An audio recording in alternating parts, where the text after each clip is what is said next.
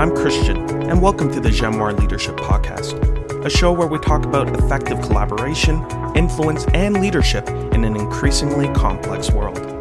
My interview partner is Dr. Dirk Schlimm. Dirk is an international leadership expert and the author of Influencing Powerful People.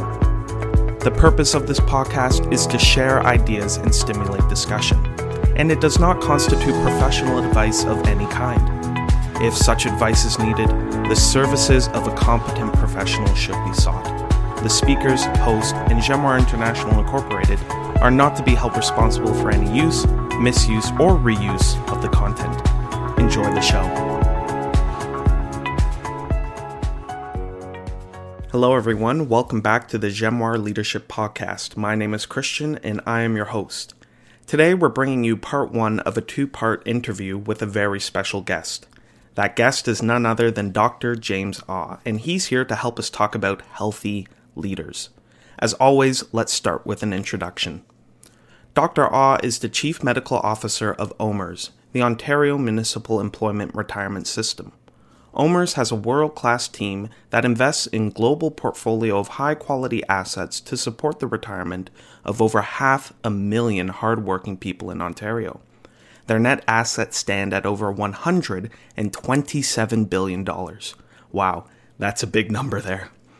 Dr. Ah provides expertise on health and wellness for employees, members, portfolio companies, and investments in healthcare. He is also part-time faculty in the Division of General Internal Medicine at Johns Hopkins University, with 20-plus years of experience in corporate health. Dr. Ah is the former Chief Medical Advisor at Scotiabank, former Chief Medical Officer of Medcan, and continues as Senior Medical Consultant with a primary care practice in Toronto. Dr. Ah is a past board member of League, a digital health company, and a past executive committee member with the McLaughlin Centre for Genomic Research, University of Toronto, and co-founder of NWEZA, a nonprofit organization focused on chronic disease prevention, health technology and research in Africa. He has acquired postgraduate training in international health and travel medicine in the UK, Uganda, Barbados, and the United States. Dr. Ah holds a doctorate of medicine from the University of Ottawa School of Medicine and a postgraduate degree in occupational health and safety from McMaster University. That is quite the impressive resume. Dr. James Ah, thank you for joining us on the Memoir Leadership Podcast. Great. Thank you, Christian. It's great to be here, and thanks for the invitation. I apologize for the long bio. Doctors tend to be a bit verbose, so my condolences. No problem at all. We're used to that here, and we welcome that, and we appreciate your expertise and you being willing to share that with us. And of course, alongside Dr. James Ah, we do have our resident leadership expert, Dirk. And I believe, Dr. James Ah, that you and Dr. Dirk Schlimm know each other and worked together in the past. Yeah, it was a privilege to work with Dirk, who was in charge of HR and many things at Husky Injection Molding. So I was the occupational health physician. So we went through a couple of challenging crises, if you will, and it really underscored the importance of collaborative work at many different levels, multidisciplinary leadership, crisis management, et cetera. So it was a privilege to work with Dirk and had some great memories working alongside your father. Also, recently, I took the Rotman course for the Institute of Corporate Directors, and Dirk did a great lecture on that. We had a good time. I learned a lot, but also enjoyed his lecturing style, and brought back a lot of fond memories of our days in Husky. Oh, wonderful. That's so great to hear, and I'm glad that your relationship has continued. So, Dirk, with that said, I will let you take the reins here and lead us through this conversation. So, Dirk, please take it away.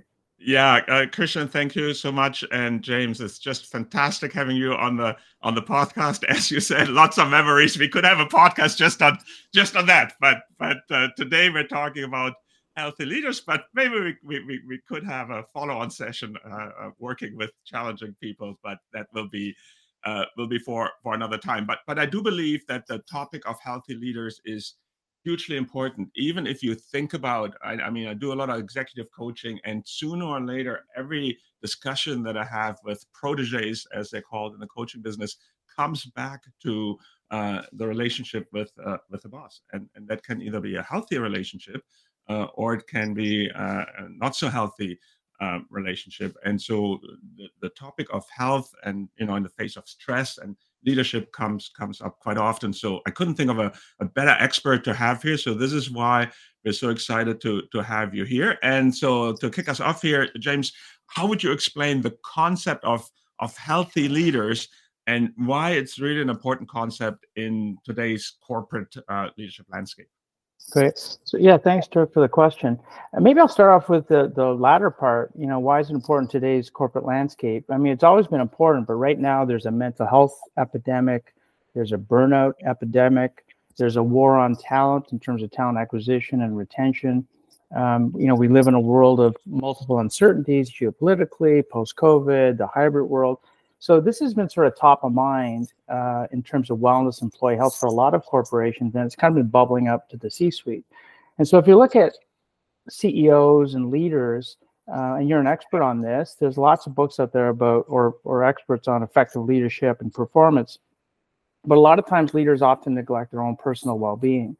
And so if you often think about, a leader who's distracted, who's not healthy, that can also cause a disruptive culture of health, if you will, within an organization. And there is data, and there's literature out there about looking at different leadership styles as it relates to leading healthy, well teams. And so we've actually looked at our organization about segmenting different groups, and we found healthier, teams with higher wellness scores tend to have leaders that have more structure, they kind of lead with empathy, they sort of frequently check in, with their staff. They also have very prescriptive goals and goal setting. And the ones that tend to have more disruptive or low wellness scores in terms of leadership styles, ones that don't have much structure, unpredictable workload, deadlines, inability to manage collaboratives globally. So when there's lack of respect of the boundaries of what's expected in the task, sometimes that leads to an imbalance between demand, control, effort, reward, which leads to unwell teams. So as we know, leaders set the tone of a company, but they also need to set the tone in terms of a culture of health and to lead with empathy in our current times. Yeah. So James, that's great. And I think that idea of empathy is really a recurring theme in leadership. And it's always hard, right? You have that tension of, on the one hand, empathy. On the other side, as a leader, you're accountable to deliver results. And how do you get that that tension right? But I guess recognizing is as always the diagnosis. That's where it's always starts. So if we pick up on that a little bit, so you're the chief medical officer of OMERS, as we heard earlier from Christian. You wear quite a few other hats, but this is what I would say is a big hat you're wearing. Obviously, OMERS is a very, very large pension fund here in Canada, but also we have listeners overseas. It is a very large pension fund. Period. Even if you look at the international scale and the scale of investments, and so there you provide expertise on health and wellness. And so let's just maybe what would be some key strategies for promoting the well-being of employees and leaders within organizations, be they large organizations or smaller organizations? Yeah, I guess the traditional advice is, get leadership buy-in, have wellness champions, have some kind of a strategy. But I think what's evolving now is wellness strategy can start to get incorporated into the operating plan or the people strategy. So it's more of a tactic as opposed to a nice to have. Yeah. Is creating a wellness strategy that percolates or permeates, I should say, throughout the whole organization. It could be a competitive advantage. And so the other thing I think is a new trend is multiple inputs on the wellness strategy. So not just from the typical HR, kind of a listening campaign with employee surveys, the different levels of leadership, the strategy folks, the risk folks, looking at a multidimensional, diverse way of looking at a wellness strategy. And then what we're doing is, one of the ways that I'm looking at, wellness in our organization is something called a wellness maturity model. So looking at different segments of a wellness strategy as it relates to the maturity, is the enterprise ready to implement some of these things along these different lines? So one way of looking at wellness could be self-care. Another line could be psychological safety. Another line could be sort of mindful leadership. And a final line could be predictive analytics. So kind of data-driven wellness strategies. What is the benefits data, the performance data, the employee experience survey shaping your wellness programs? So you need to have a strong benefits plan. And so it's always about looking at your benefits plan. Does it fill the needs of your global or your local organization? And you have to have a very strong communication strategy. You might have all these great, wonderful things, but if your employees don't know how to use it, then it really misses the mark. And also, we're kind of evolving into this customization, the Uberization of the world, which is like wellness on demand. So are there ways that you can use technology to be more selective and precise in terms of giving wellness services to people in the moment of the time that they're in? Like, what do they need now versus what we think they need? So I think there's going to be more of an evolution of interactive, predictive, smart wellness, if you will. Yeah, James. So that's interesting, and of course, I mean, you have a really significant career behind you, and have probably have seen the field evolve quite a bit. And what I'm really picking up here from you is bringing that systems thinking approach to the whole issue, and bringing those pieces together. And so maybe, in that vein of systems thinking. How would you really describe, or what would be the insights on how leadership and health are interconnected in the workplace? That they're not separate things we're worried about, but we're really bringing those things also in how leaders look at their roles to bring those things together. What would be your thoughts there? Yeah, I think as you mentioned before. Leaders set the tone of the organization. So as it relates to a culture of health, is it words versus action? So some leaders might lead by a culture of fear. Other might be through a culture of hope. And so the leaders really set the tone in terms of how they want the ecosystem of their employee workforce to interact with each other. And at the end, leaders want high-performing teams. So they want to empower them with the right tools so they can feel they can be their best in the workplace. And then I think a lot of focus, why health has become more important, is on the middle managers. So typically in occupational health, it's the middle managers that feel most stressed because they get it from the top, they get it from the board, the executive team, and they also get it from the bottom in terms of the staff that they had to manage. So there's always this tension between demand, control, effort, reward, and they often feel they have the most stress in terms of mental health and work-life balance, et cetera. And I think also society right now, there's so many problems right now globally with access to healthcare, the HR crisis in terms of burnout. So employers are needing to step up more in terms of providing more services, or at least on the prevention side, if not the treatment side, to kind of prevent these things before they show up with multiple complications, which can lead to sickness, absenteeism, et cetera. And the other thing I've seen, the evolution from our days at Husky is that the occupational doctor, the corporate medical director, is increasingly getting a seat in the boardroom. So getting a seat with the other decision makers and the influencers to provide diversity of thought, a different perspective, a more holistic view, kind of a voice of the employee population, but also being sensitive to the needs of the business. So it's really kind of a challenging, a lot of those different hats to wear to see how you can provide a point of view as it relates to health from the individual's point of view, the employer's point of view, and the societal kind of point of view. All these things kind of interplay. So I see that role kind of evolving. Yeah.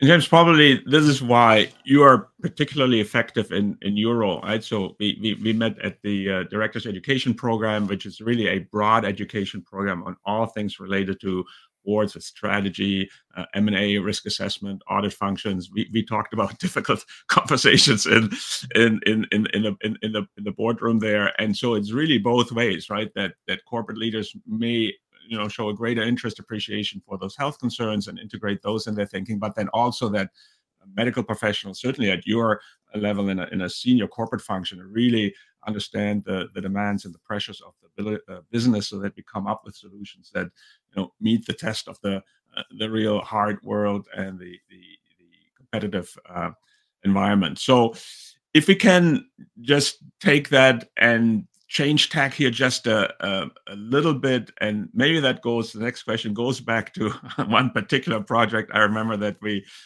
worked on together some years ago. So you have dealt with critical incident planning and infectious diseases in the workplace. I remember the SARS crisis, right? This was really the first time I was saying, wow, we're dealing with something here that we've never dealt with before. Certainly not in Canada, at least that I can remember. And so how can leaders effectively?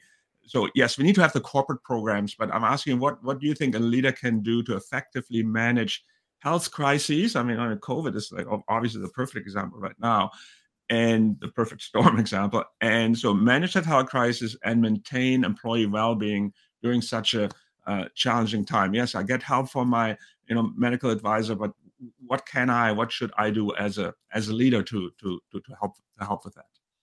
Yeah, I do remember Dirk fondly when we went through some of these different crises as a team. So I think that's the first thing is you need to get diversity of thought and opinions. You need to kind of put together a team of experts and stick to the facts and get people to communicate frequently to provide their point of view and perspective and feel safe to do that. Mm-hmm. So from an operation point of view, I'm worried about this. From a legal point of view, I'm worried about this. From the medical, I'm worried about this. So you need to have everybody together in a safe place, talking frankly during a crisis to get to the point, to get to the facts. So assemble the right team. As you mentioned, you need a plan, kind of emergency preparedness or risk team to go through all this stuff. But at the end of the day, it's frequent communication. So one of the words that came to mind for me when I was going through these different crises in the past is anticipatory guidance. So you're really trying to guide the operations and the safety of your employees with limited information.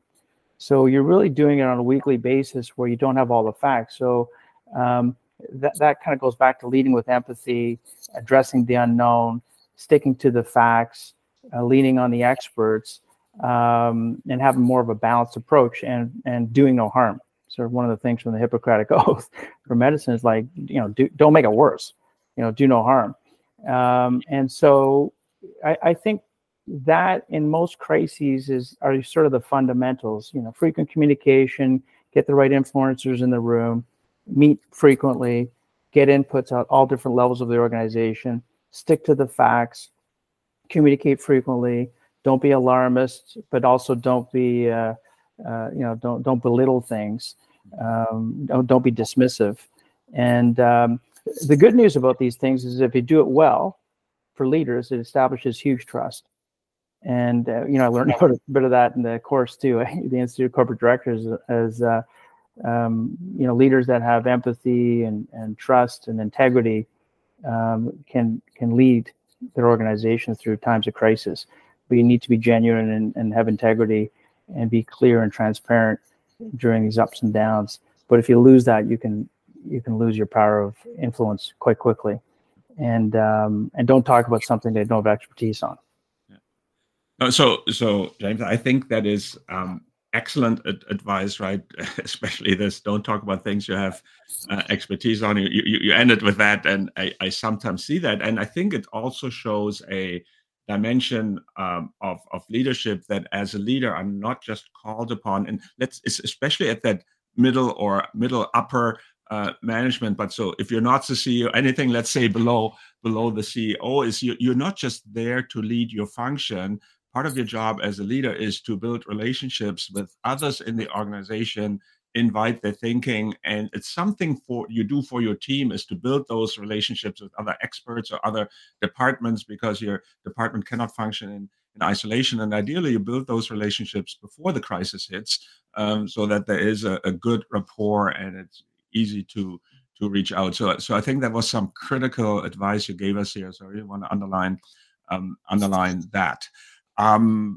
If we move from there, again, Christian read your very, very impressive bio, and I should add here, this is the edited version of James's bio. There's a lot more Christian could have added there, but those are the things that we picked out here. But one of your areas of interest is preventative medicine, and so here again, we like to get very practical here on the Genoa podcast. So what would be, since we have the doctor in the house here, what would be some practical steps that leaders can take to proactively address health and wellness issues for themselves, for their teams, for their organizations, where they are? Yeah, so a big component of prevention is education. And so, and there's lots of literature about effective communication, and that people learn in different ways. So one size doesn't fit all. So I think the biggest part for an employer is a communication strategy, identify the content that you want to transmit to your audience. And so that's, not just one size fits all, it's multiple strategies, having a wellness champion, empowering your staff, having an executive sponsor that's behind these different initiatives. And also ERGs are very big, employee resource groups for inclusion and diversity and all these things. Those are very important. But I want to underscore what you said, Dirk, which is really important, is relationships. And so, one of the tools of wellness is resilience. And so there's all kinds of predictors of resiliency, which is, grit, optimism, what have you. But one of the most important things is your social support system. So most people that can deal with a crisis have a strong support system. So to your point about developing these relationships with experts before a crisis hits, it gives you more confidence to pull everybody together to deal with these things when a storm happens, when there's uncertainty. Same thing for prevention.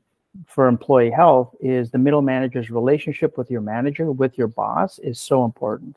So if you have a boss that has a high emotional intelligence, is open to growth and development, giving a lot of feedback, and gives you the right balance of autonomy that you need to grow, that's huge.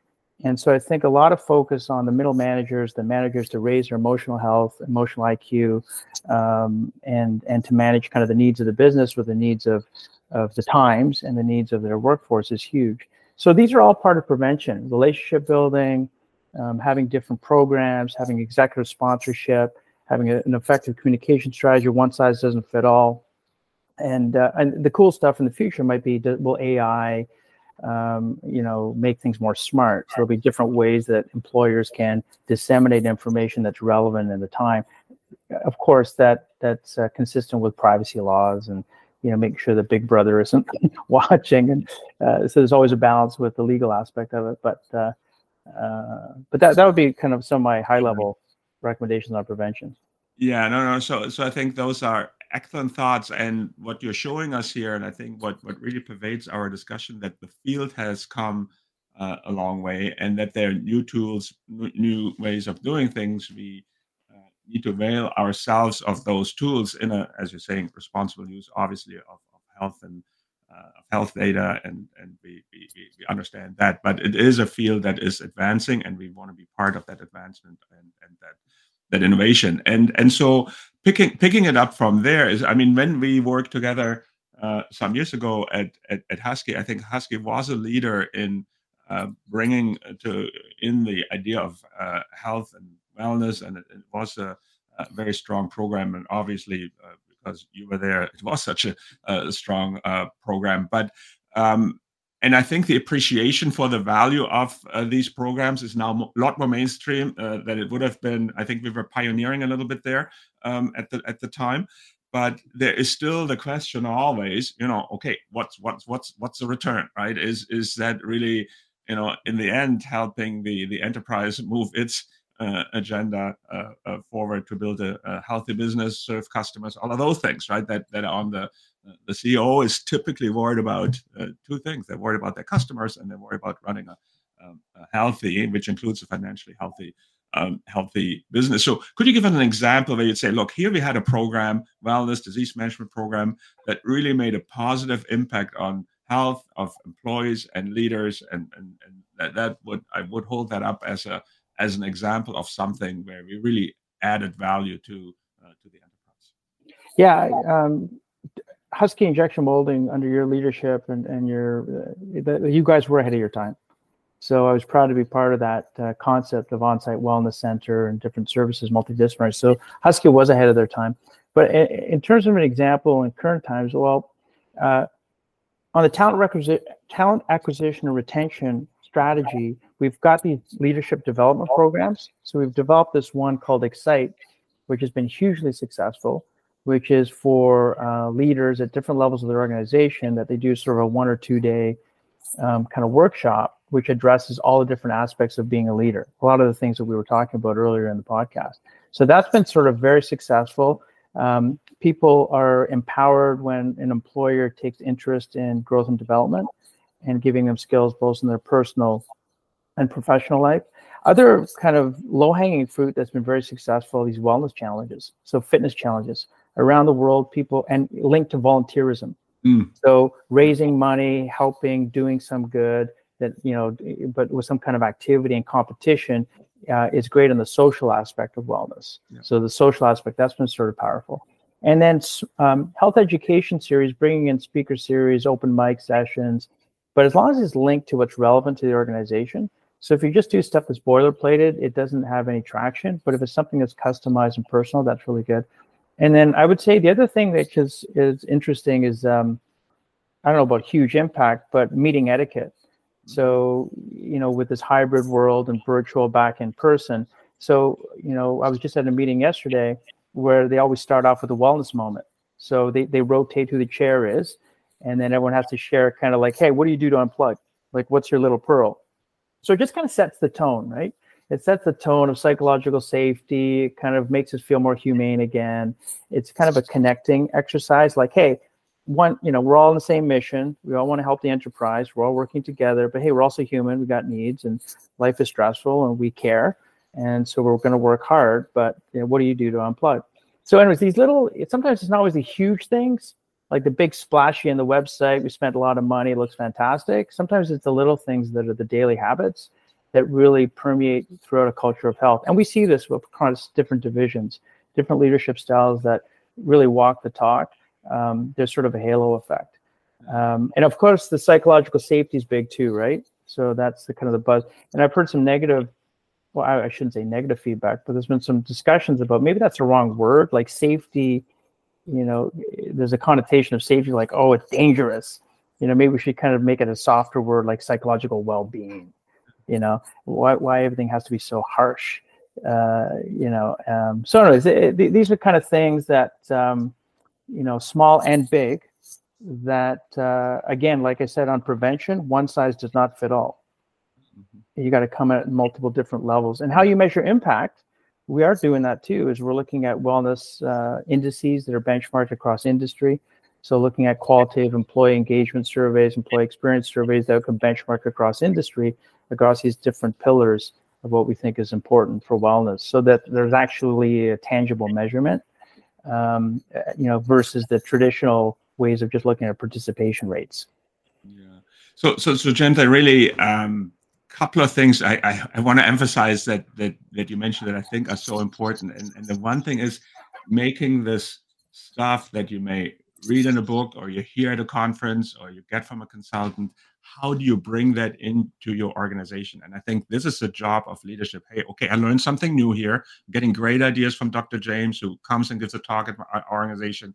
But then I know how the organization ticks as a leader. And there typically is a translation required. Some things may not quite fit culturally. Some are really good ideas, but we want to plug them into things that are already there and not just start this whole new program. And so that is really a key thing. And you mentioned that, right? How do I bring that into the organization? And then the other one, I know psychological well-being or safety is a big word, but my own experience here, I mean, we talked about Husky. It was a pioneering place in many aspects of corporate world and business and strategy, and the wellness and medical aspect, as you mentioned, was surely one of them. But it was also a very hard driving and a very, very stressful place. And I remember at the time I had a quarterly meeting with the one of the board committee chairs, later chairman of the board, and that was Bob Gillespie, who was at the time the CEO of General Electric Canada. And so I went there. He always asked me, come to my office. He wanted me to be, you know, in a different locale. And he always started, hey, Dirk, how are you doing? How things are going? And he is like a very senior executive, works for Jack Welch in an organization at the time that was hard driving itself. And so to see somebody like that, who, you know, had many things to do, take time to really ask how I was doing and listening with interest to this. That impressed me to this day, and that's why I'm talking about it here. And again, he's a leader who otherwise had to deliver for Jack Welch, right? If you weren't delivering, you wouldn't be around. And to get that right, to create that psychological well-being place and start our conversation with a genuine inquiry. Hey, how is it going? And not, yeah, it's fine, and then we go to the agenda, but really asking. I mean, that stuck with me, and that's just something you mentioned there that I think we can learn from. Okay, we're going to pause it there. We thank you for coming around this time to the Jamuar Leadership Podcast, but we hope that you'll join us next time, because as we said, this is only part 1 of a 2-part interview. You can already get a sense of how fascinating this conversation is, but I assure you next time it might even be more fascinating. Dirk and James will get into topics such as global health initiatives, social responsibility, and even personal strategies you could bring to your own life and leadership. Anyway, that's it for now. We hope you'll join us again next time, and Dirk and James will continue the conversation. See you there.